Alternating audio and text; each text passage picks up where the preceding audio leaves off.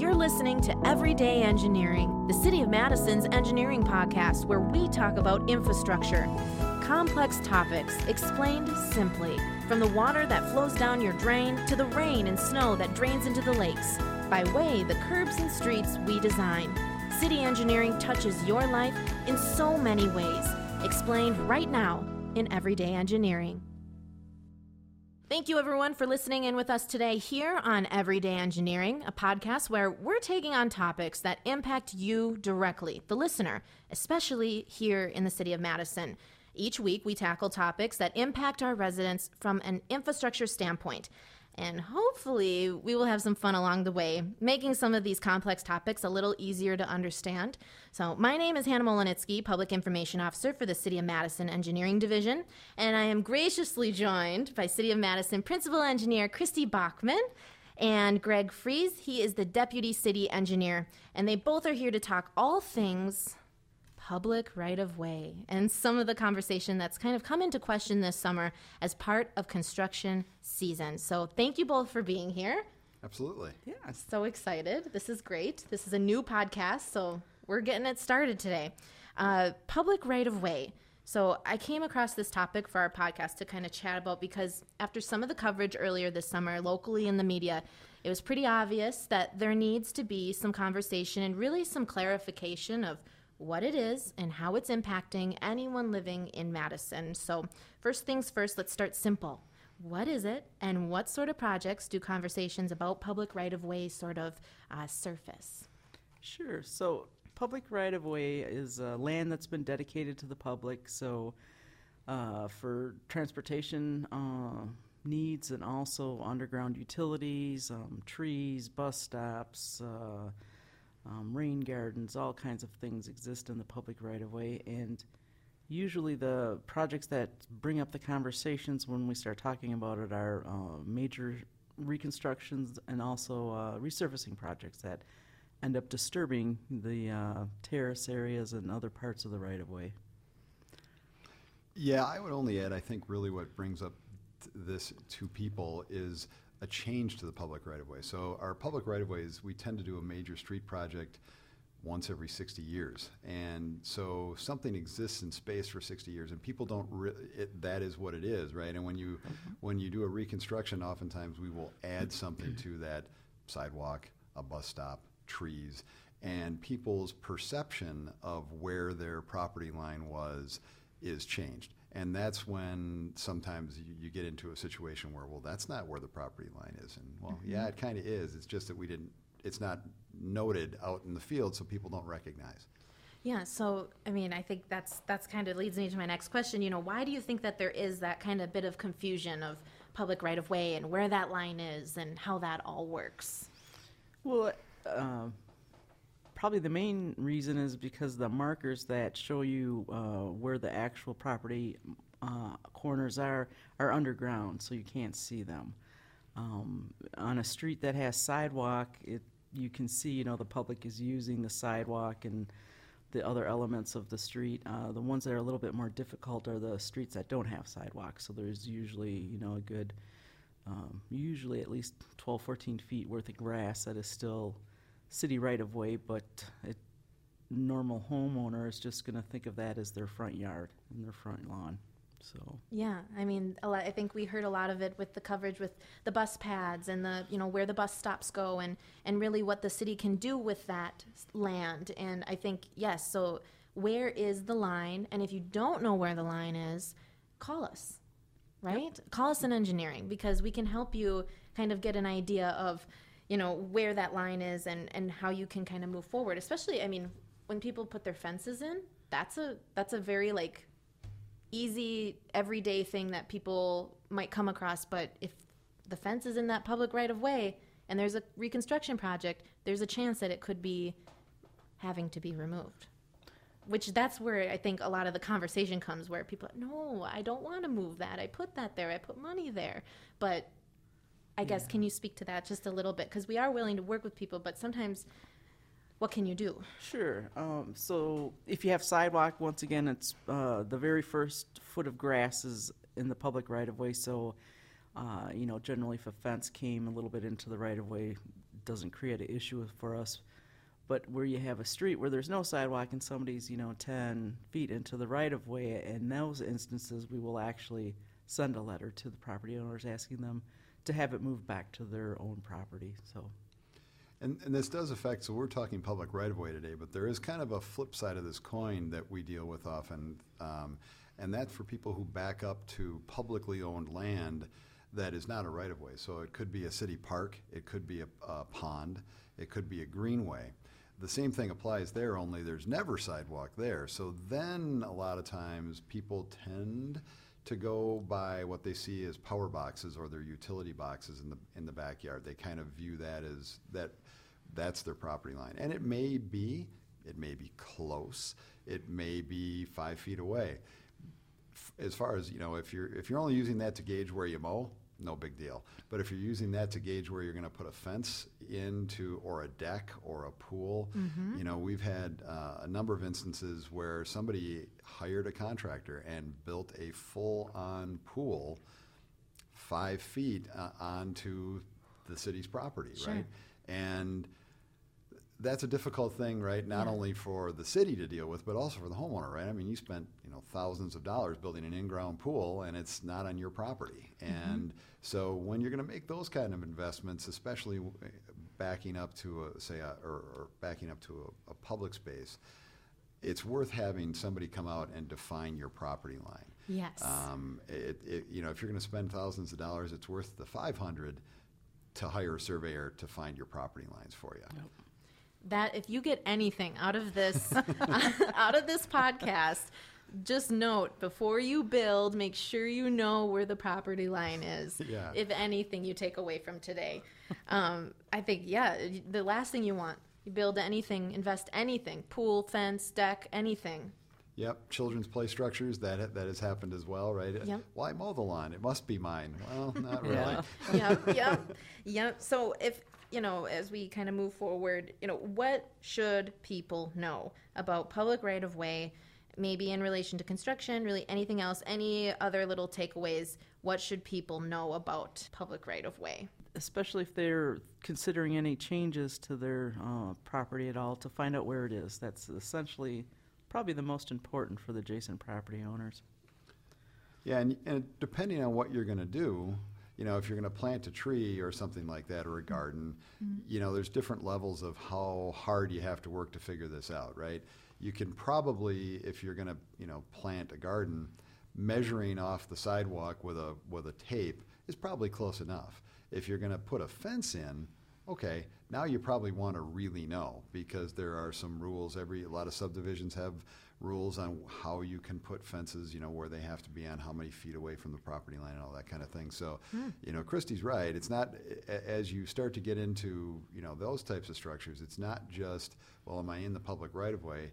It's am I in compliance with the building codes, right? Am I in compliance with my subdivision agreements, right? Because there's a lot of times additional requirements. So it's good to know where your property lines are, and if you pay somebody to establish them, then you should try and keep them there, right? Because they tend to get buried over time. So if you keep they usually put in a steel spike to identify them, and keep those so you don't have to do it again. Yeah. Wait, that's my yard. No, where's the line? Let's talk about it. Okay, so what are the property owner's responsibilities, and really what can the city do with the land? Let's just plainly sort of kind of simply explain it, so if there is no confusion.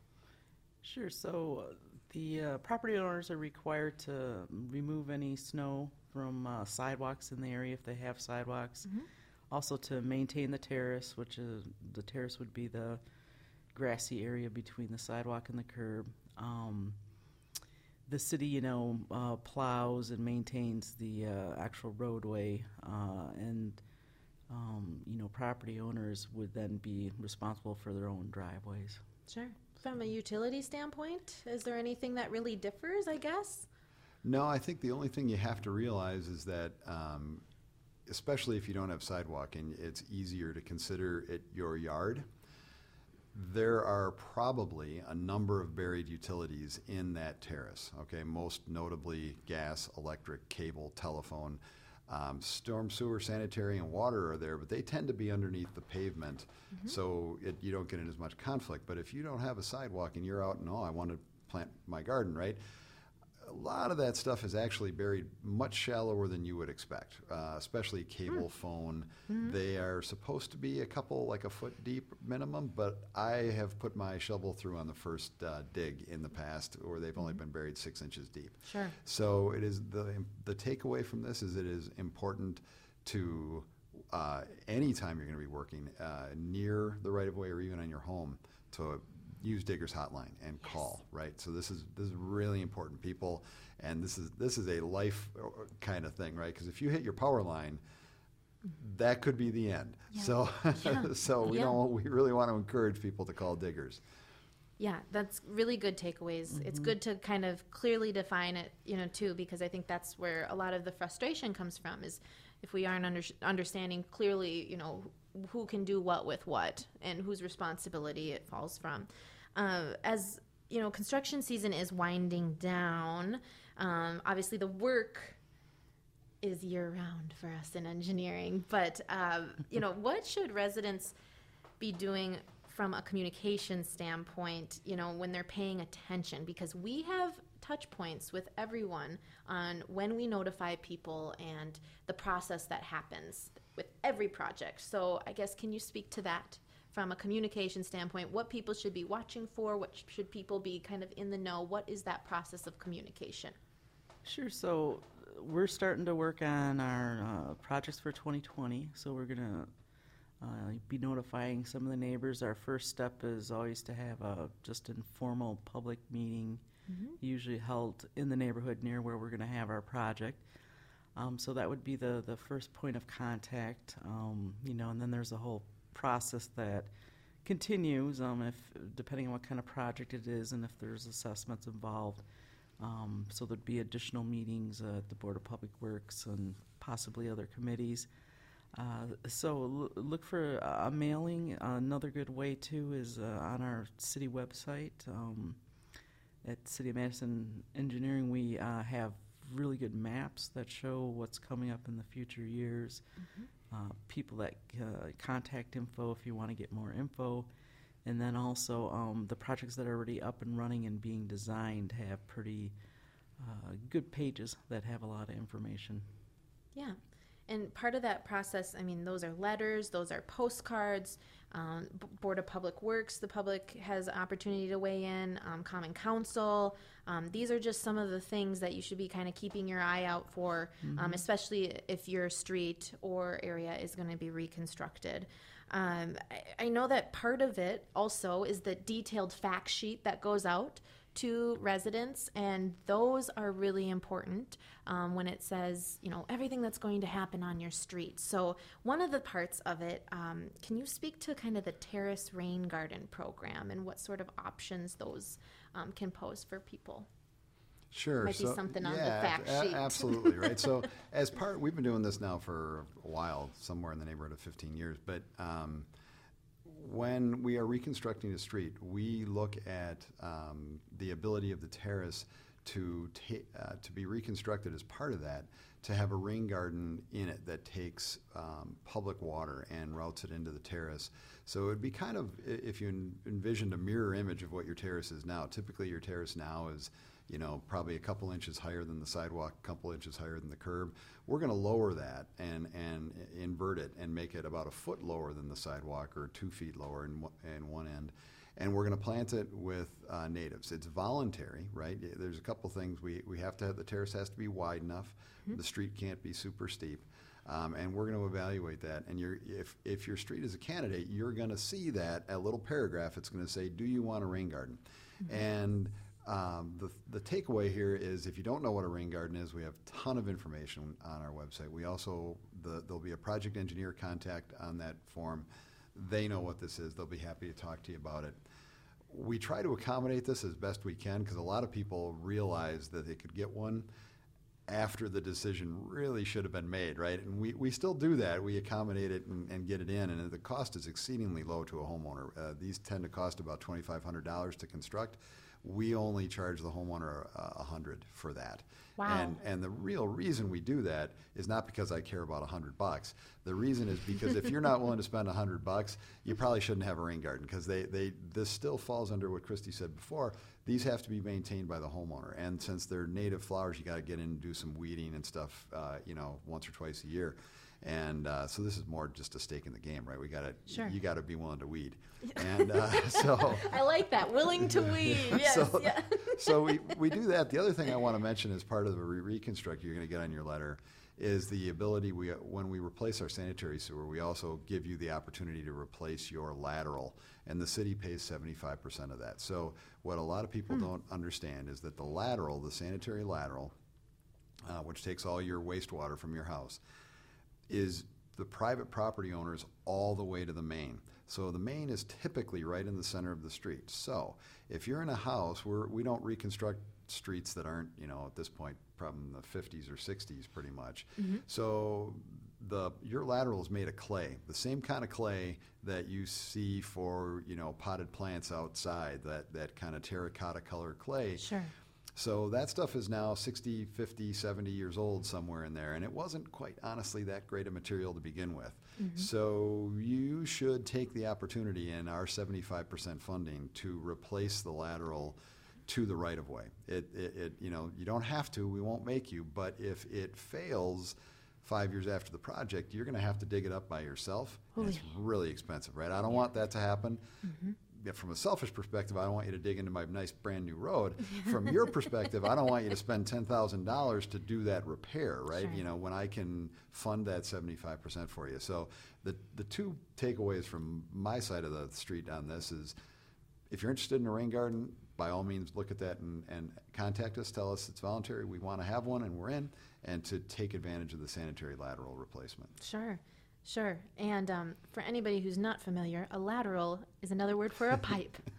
That's how I think of it. Yes. Yeah. No, that's part of my job. So I got to make sure that everyone. But it's all really good information that, kind of that news you can use, that consumer sort of angle of this, because I think part of frustration comes from not knowing. So if anything, if you're listening to this and I hope you take something away from this conversation more than just the common what is public right of way, if anything, that is mission accomplished. So we have run out of time for now. We will do a podcast in further episodes about rain gardens specifically. We can go through a whole bunch of different topics. But thank you both for being here. That was Absolutely. great. Thank you, Hannah. Yeah. Easy. That was fun. We just like to talk, and hopefully we helped you in the process. So as we wrap things up here, don't forget to check out the city's project page on the Home City page, engineering page, for updates from project managers on every project we do here in engineering. Very, very helpful. Projects. It's the top tab on the homepage of cityofmadison.com. Anyone listening, if you have any more questions about this topic or anything else you'd really like us to chat about or dig deeper into, feel free to call us in engineering, or even more importantly, click over to our City of Madison Engineering Facebook page. As always, we are here for you as a resource every day in engineering. We'll see you next time.